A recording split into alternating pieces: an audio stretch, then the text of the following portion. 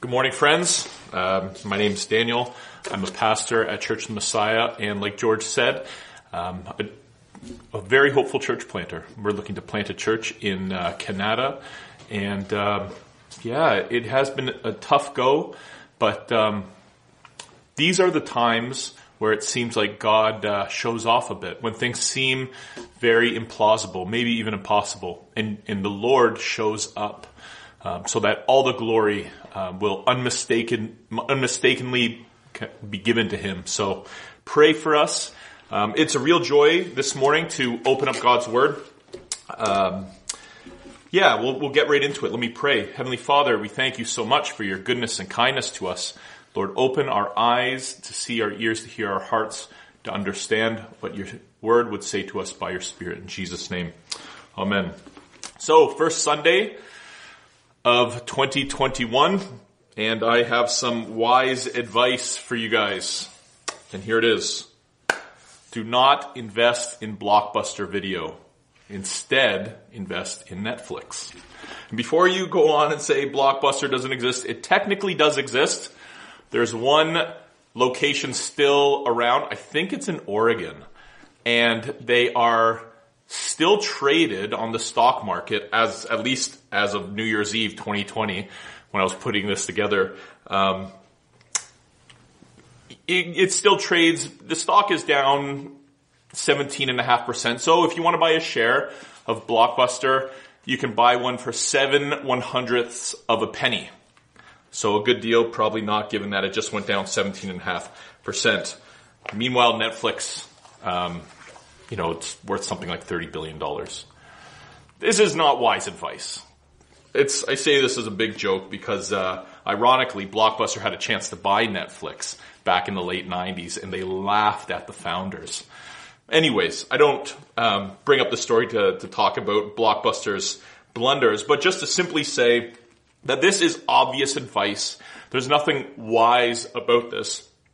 But if I was to tell you this back in 1999, I don't know, that would be pretty ridiculous advice. I would be probably the smartest, most financially savvy 13-year-old at the time. But it's interesting how wisdom proves itself with the passage of time. Time and again, this current generation talks as if we are the most wise generation that has ever existed. The people that went before us, they were dummies. Maybe not dummies, but not as progressively advanced as us. George kind of cracks a joke about how just because people didn't have flush toilets doesn't mean they weren't smart. But we treat it kind of like that. As time goes by, we somehow fall into this fallacy that we are the wisest, that the prevailing wisdom of the moment is the wisdom of all the ages. But it's not quite that's not quite true. It's interesting, the prevailing wisdom 150, 140, whatever years ago, from both political parties here in Canada was to forcibly remove Indigenous children from their families and put them in residential schools. And we know that there's been an absolute, there's horror stories of that. That was a prevailing wisdom from our cultural and political elites, the intelligent people at the time. And I'm not looking back on them and saying, listen, tear down all the statues. I'm just making a point that was the prevailing wisdom. The prevailing wisdom in the 30s was to turn a boat away that was seeking safe harbor at our shores in Canada that had almost 1,000 Jewish people in it. And that boat was sent back to Europe, and a quarter of those people died in Nazi camps. That was prevailing wisdom at the time. It's interesting that our culture prides itself at being the tip of the sword, and yet time and again, the future generations look back just a generation prior, and they are ashamed. Or people in the current in the current culture that are more historically minded, they'll look back and say, hey, listen, we're following the same follies that happened yesteryear. But either way, there is this kind of hubris that says we are the smart ones, and those people they're backwards. And we have huge national apologies and restitution and all of these, I guess, noble-minded things to correct the mistakes of the past while failing to understand that we're likely creating those same mistakes in the present. So where can we find wisdom? Real wisdom. A wisdom that doesn't just last one generation, but lasts multiple generations, maybe forever. Where can we find this wisdom? It's a worthwhile thing to consider on the first Sunday of the new year. And George just read the biblical story of the Magi, or the wise men, venturing from the east to pay homage and worship the Christ child in Bethlehem. I think, and we will see this morning, that this passage, this biblical story, is full of examples of real wisdom. Wisdom that has lasted not just one or two generations, but has lasted up until the present, from 2,000 years prior. That this is wisdom that is eternal. So if you have your Bible, please turn with me to Matthew chapter 2, verses 1 to 12. I'll be reading out of the same version that George was reading, the English Standard Version. So, we'll get into the text in a minute, but we'll see just a few aspects of what godly, real, eternal wisdom looks like. And there's three things I'm going to touch on. The first thing is that real, godly, eternal wisdom, this text will show us that it is inclusive. That it is also authentic and humble. And finally, it is courageous. And it is something that has deep conviction. So, inclusive, authentic and humble, and courageous. So let's look at the first one, inclusive. So, it's important to put this text into context. So this is the passage that is traditionally read on the Feast of Epiphany. Epiphany on the Christian calendar will be this upcoming Wednesday, January 6th. And like George mentioned, it marks the end of the 12 days of Christmas. And it is traditionally understood as the epiphany of Christ to the Gentiles, or to the nations, or to the non-Jewish people. And the Magi are these non-Jewish people. Although there were instances throughout the Old Testament of non-Jews being included in the people of God, we can think of Ruth. We can think of Moses' wife, Zipporah. Esther. Well, Esther was, but so is Ruth. Rahab is what I was thinking of. That these are key people in the biblical story that were not Jews, but were considered a part of God's people. But by far, the majority of God's people in the Old Testament were from the historical ethnic seed of Abraham. They were Jewish people. And although it's very clear throughout Scripture that God's desire was for all the nations to worship Him, that the Jewish people had a special job to be the light to the nations, and they failed at that. And by the time Jesus' birth comes around, there was suspicion among the Jewish people against non-Jews. And it's understandable. There was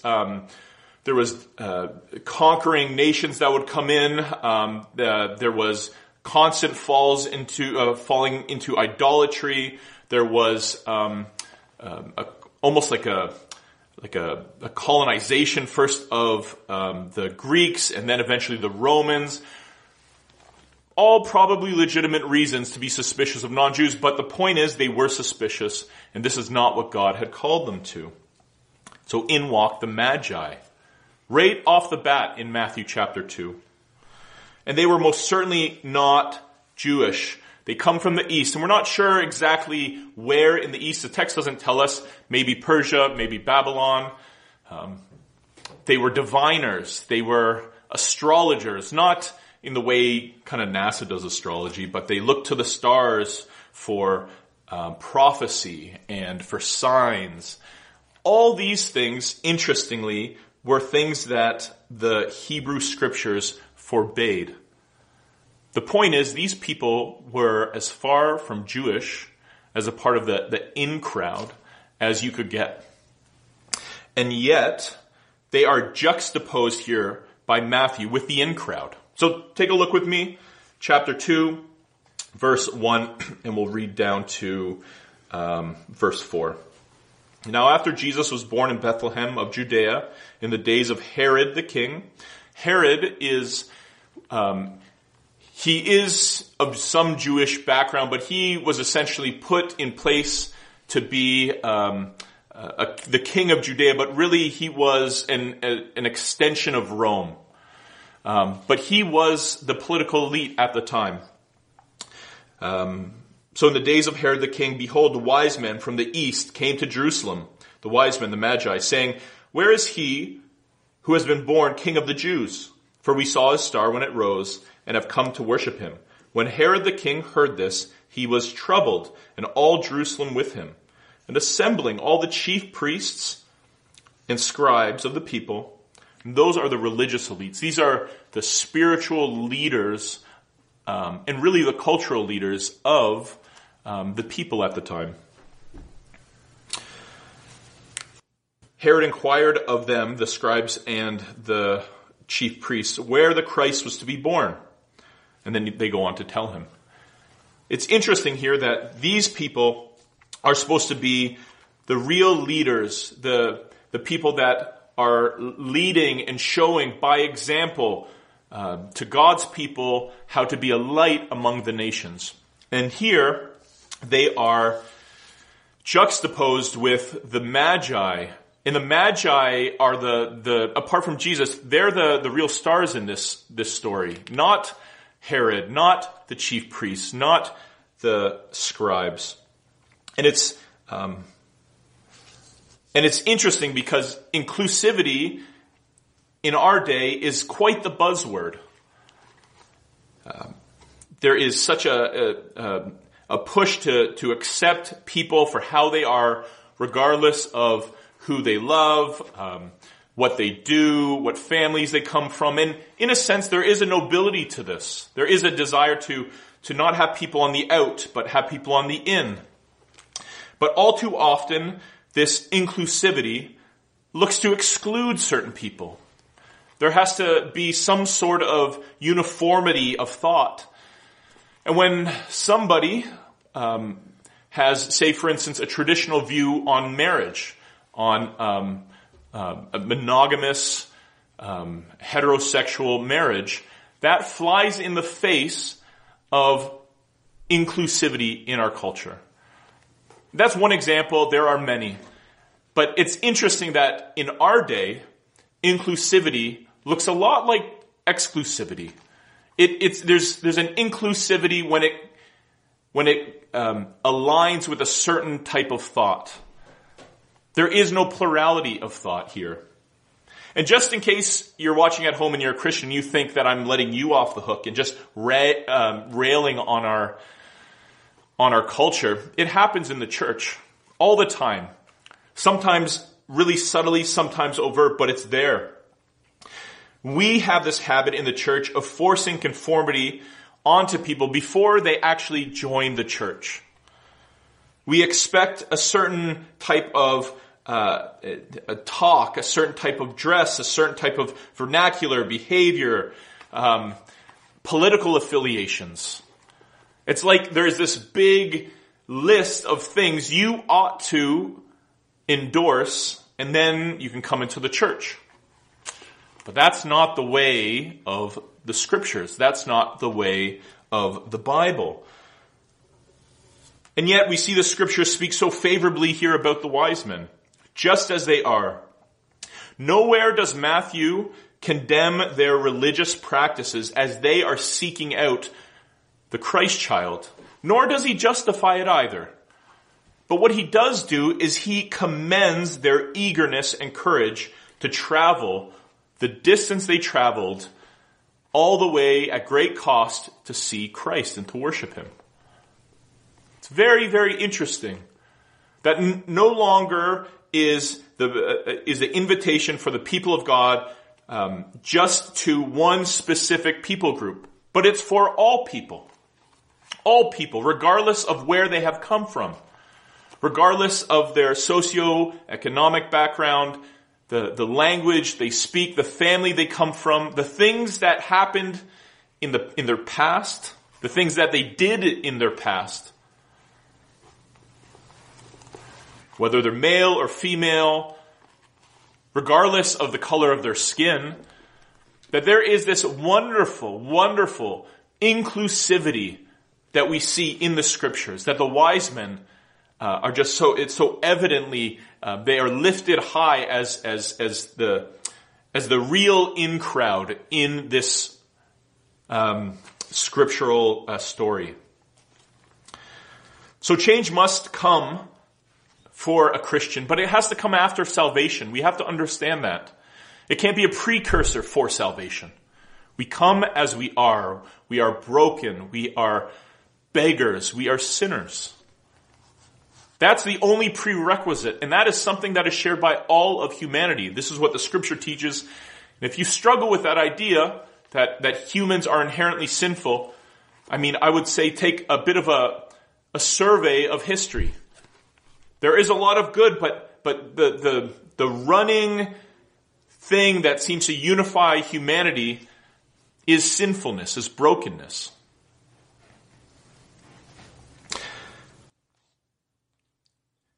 The wisdom of the scriptures, of this story, it speaks to this inclusivity. And in many ways, to be a Christian is to be your most authentic self.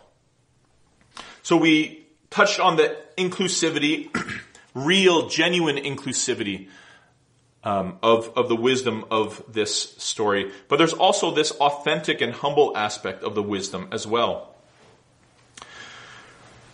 We have this interesting exchange between Herod and the Magi where Herod tries to show how pious he is, wanting to worship the child. If you join me in verse 7, this is what it says. Then Herod summoned the wise men secretly and ascertained from them what time the star had appeared. And he sent them to Bethlehem, saying, "Go and search diligently for the child. And when you have found him, bring me word that I too may come and worship him." We read a bit farther, not in our portion this morning, but just a few verses down in verse 16. We see that Herod here is lying through his teeth. The Magi are warned in a dream to not go back to Herod, so they go in an alternate way. And Herod is so vexed by this. He is so angry that his true intentions come out. See, Herod here, he is a pretender. He's a hypocrite. He is inauthentic. He makes believe he is godly when he is anything but. And here's the thing. History tells us that Herod, so unwilling to give up power, so suspicious, so greedy and self-absorbed, that he killed his wife and some of his children and relatives because he had suspicion that they were going to betray him. And here in verse 16, this is what it says. Then Herod, when he saw that he had been tricked by the wise men, became furious, and he sent and killed all the male children in Bethlehem and in all that region who were 2 years old or under. So I'll read the rest of it. According to the time that he had ascertained from the wise men. He did not want to share the throne with this supposed king of the Jews. So what does he try to do? For his own pomp, for his own pride, for his own, so to speak, political welfare, he has people murdered. Inauthentic, humble, not humble whatsoever, prideful man this Herod was. So we don't have murdering megalomaniacs running our country, our provinces. You can make jokes and snicker at home, but the truth is we don't. But we have this attitude everywhere. We have this inauthenticity that seems to be thoroughly Canadian. That we have this facade of humility, but inside we are prideful people. People who make themselves out to be humble and authentic and pious and righteous, but when one scratches the surface, you see something different. The practice of cover-up is alive and well in Canada. We have non-disclosure agreements to shut people up so the truth doesn't come out. That is not humble. That is not authentic. And again, guys, this isn't a thing that's just out there in bad Ottawa, bad Canada. It's in the church too, isn't it?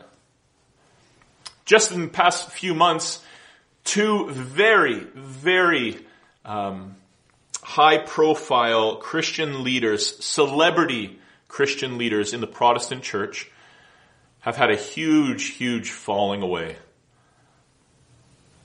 Rattling people's faith, purporting to be righteous and holy and humble, and their sin has been found out. In one case, while the person was still alive.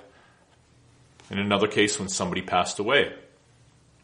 It's also in the Roman Catholic Church with the sexual abuse cover-ups as well. This seems to be a human problem. And the church is full of humans, so it's a problem in the church as well. The interesting thing about the Magi are that they are actually cultural elites where they're from. They are people that are would be somewhat akin to the scribes and the chief priests. People that are looked to lead. People that are intelligent and that they have responsibility that extends far beyond their own home. And yet, with their prestige and their wisdom in their native countries, they travel at great lengths, at great cost. Just on a pause, we sing We Three Kings. It was likely that there were more of these, and they weren't kings, they were wise men or magi, and there was likely more than three. We say We Three Kings because there was three gifts. But it's likely that there was multiple, that there's a whole entourage with them. I mean, the cost of travel must have been astronomical. And yet, what do? They seek out this child. They hear this story. It's unlikely that they would have known much of the Hebrew Scriptures, maybe enough to know about this prophecy. But here they are with so much prestige, and they suspend it. They spend it to find this child, and then they see this child in a home, likely a very, very poor home in Bethlehem. We remember that Mary and Joseph, when they were presenting an offering at the temple, all that they could afford were 2 pigeons to sacrifice for Jesus. They were poor. These rich people went to a poor home, and in the end, they worshiped just the child.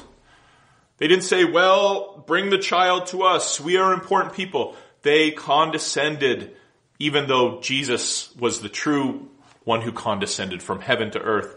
But they lowered themselves. And they didn't do it begrudgingly. It says that when they found, in verse 9, they went on their way, verse 10, when they saw the star, they rejoiced exceedingly with great joy. That this was something that completely enraptured them. And they were very, very, very joyous about finding Jesus. And they fell down and worshipped him, gave him gifts, kingly gifts, royal gifts. We have this true, authentic, and humble wisdom that pursued Christ, pursued the right thing, even though it cost them. So we have a wisdom that is inclusive and also authentic and humble, but also courageous. Look with me at verse 3. When Herod the king heard this, that the wise men were looking for the king of the Jews, he was troubled, and all Jerusalem with him. And assembling all the chief priests and scribes of the people, he inquired of them where the Christ was to be born. They, the priests and scribes, told him, in Bethlehem of Judea, for so it is written by the prophet. And you, O Bethlehem, in the land of Judah, are by no means least among the rulers of Judah. For from you shall come a ruler who will be shepherd of my people Israel. When the Magi inquire in Jerusalem to Herod where this King of the Jews would be born, where they could find him, Herod enlists the religious experts of the time, the chief priests and scribes. The thing is, they correctly identify the truth in the scriptures. They know the scriptures very well, and they nail it. I mean, they just do. They cite Micah chapter 5. And if you read Micah chapter 5, it actually doesn't have that bit at the end, who will shepherd my people Israel. But that little bit is from King David's coronation in 2 Samuel. And this is a remarkable thing for them to include in this prophecy, because it means that they have deep insight into who the Messiah will be and what he will do. These people know their Bible, and yet it's just the Magi that go to Bethlehem. King Herod doesn't go, and neither do the chief priests and the scribes. They had a chance. You'd have to think they had a chance, and they don't go. They know the scriptures and they don't act on them. Maybe because, like Herod, they were risking their own political gravitas, their own standing within society. Or maybe they were just afraid of Herod. I mean, it said that all Jerusalem was troubled with him. My guess is that all Jerusalem was troubled with him because they knew that Herod was a paranoid guy that could fly off the handle, kill people. They had a chance. They knew the scriptures and they didn't act on it. They weren't courageous. They didn't have deep conviction. Their wisdom only went so far and proved to be a false wisdom at that. This is a huge warning for Christian people. It's a huge warning for pastors. We can say the right things. We can go to church on Sunday. We can take communion, have our children baptized, do devotionals, have a wonderful journal. Instagram with your hot coffee, beautiful journal, your Bible open. Everybody thinks you are so holy. And when you don't follow through with scripture, when it says something and it convicts you of sin and you brush it away, your heart gets black. Your heart gets stone hard. It's a huge, huge warning for us. It's a huge warning for me. True wisdom isn't just knowing what to do, but it's the conviction and the courage to do it. If you feel like a coworker or a superior is encouraging you to compromise at work, you have to have the courage and the conviction to stand your ground. There's ways to do it that is a bit more winsome for sure. But there has to be courage, or else it's not wisdom. If you're in a relationship and there's an unhealthiness to the relationship, and instead of choosing to do the right thing and repent and involve other people into the relationship, or maybe break off the relationship if it's not a marriage, and you don't act on it, then that is not wise. Wisdom is wisdom if it is acted upon.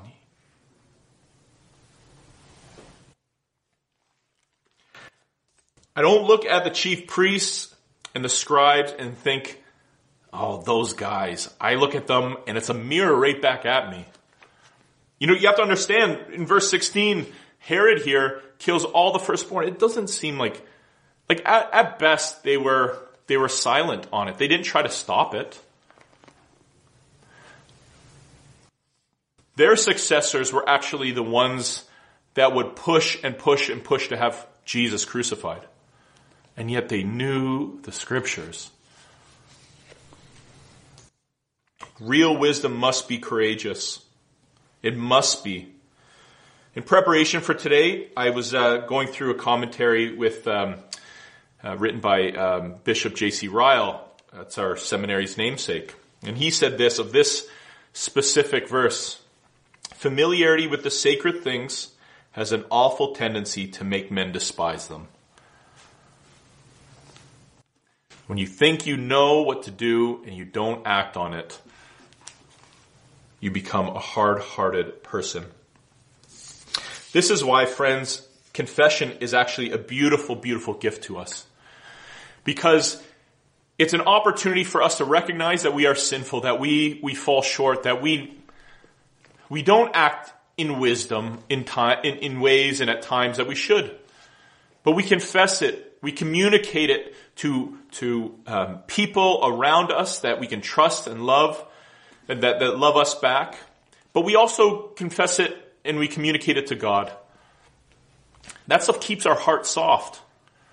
I'd encourage you guys, as a bit of a sidebar, if you need to confess sins, confess them. You can find somebody to confess them to. And pray so that you may be healed. The end of the epistle to James says that. So, I want to be clear in conclusion.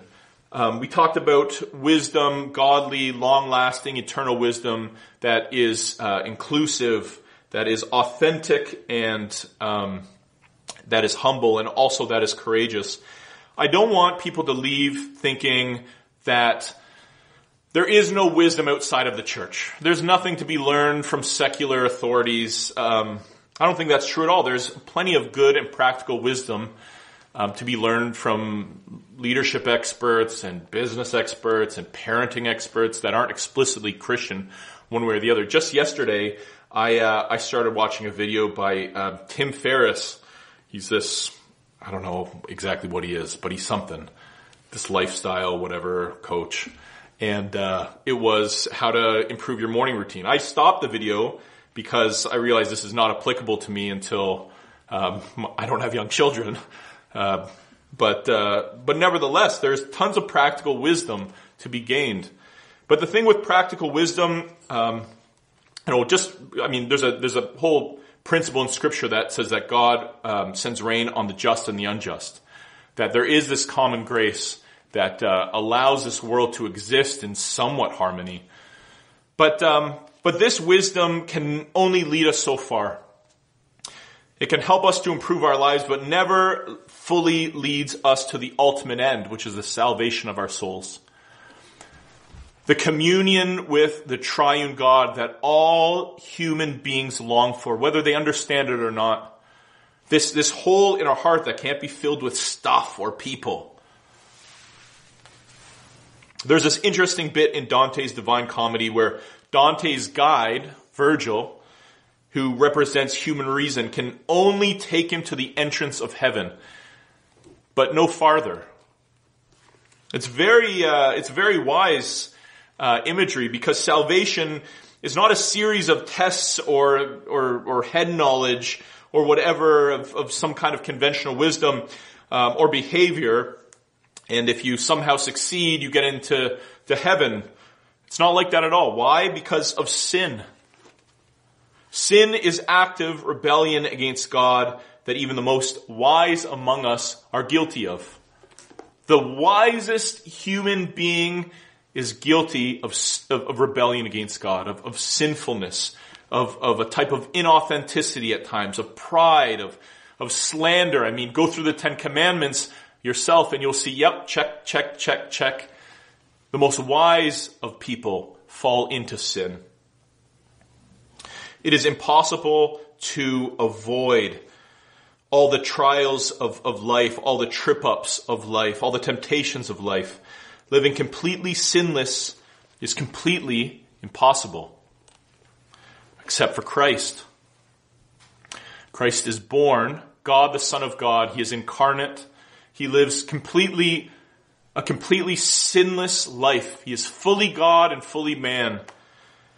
In fact, 1 Corinthians 1 calls Jesus both the wisdom and the power of God, that he is literally wisdom embodied. The wisdom and power of God culminate with Christ on the cross. In God's infinite wisdom and kindness, he sent God, the Son of God, to humbly take on the form of man, to authentically live a perfect life without pretense, without hypocrisy. And then when faced with the opportunity to not see the job through, he has the courage and the conviction to say to God the Father, with great angst in the Garden of Gethsemane, "Not my will, but yours be done." And then he is hung upon a Roman crucifix, not for his own sins, but for yours and for mine. And he dies in our place, making us right with God. This is the wisdom and power of God, displayed in its full majesty. It's the culmination of the wisdom and power of God. But it's not the start of it. The start is what we see here in Bethlehem.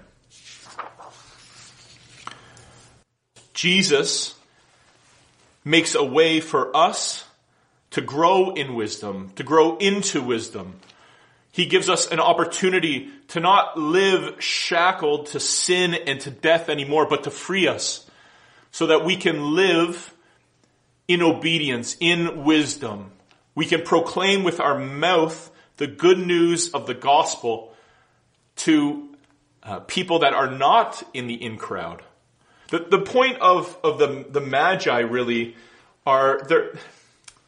It's not so much that the gospel has come to the Gentiles. It is true. But now that God's people are expanded, the people of God are expanded. But there are plenty of people on this planet, in our city, in this neighborhood, on your street, that don't yet know the good news. The wise men, as wise as they may have been, in the end were led by God to God by the star. By this light in the sky.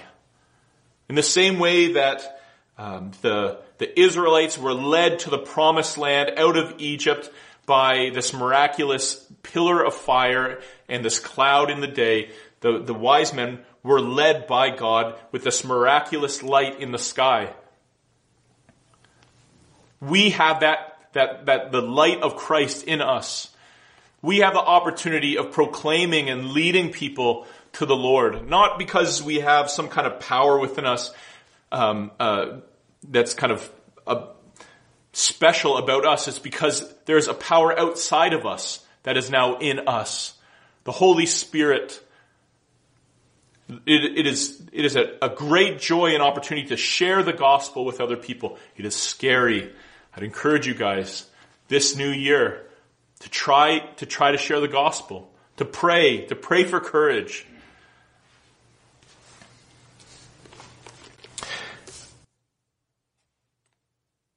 The wise men say in verse 2, "Where is he who has been born King of the Jews? For we saw his star when it rose." Matthew calls Jesus the King of the Jews here in chapter 2, right at the beginning of the story. He also calls Jesus King of the Jews right at the end, at his death. The sign hanging above the dying Christ said, "Jesus, King of the Jews." That this child was destined to live, but ultimately to die for you. And God calls this the wisdom and power of God. Let's pray. Lord God, I pray that you will help us to behold the Christ child. Behold Jesus in all of his glory, all of his goodness, all of his power and all of his wisdom. To understand that true wisdom sought us out while we were still afar, when we were not a part of the in crowd. That true wisdom humbled himself, taking all of his divine prerogatives to condescend, to live as a poor, likely unattractive man 2,000 years ago, to live a completely authentic life, to die on the cross for our sins courageously. Lord, help us to think about that. Help us to dwell on that. Help us to have the same attitude as the wise men, that we will rejoice with great joy, that we will fall at the feet of Christ and worship him. Help us to be wise people. Help us to be people that proclaim your gospel to whomever come across our path, to whomever God puts in our path. That we will be truly humble people, that we will be truly authentic people, and that we will be truly courageous people. Lord, that we will feast on your word, and that you will help us to act on it. Lord, help us not to look to conventional, prevailing wisdom as if it is eternal, but rather look to your eternal word for true wisdom. We pray these things in Christ's name. Amen.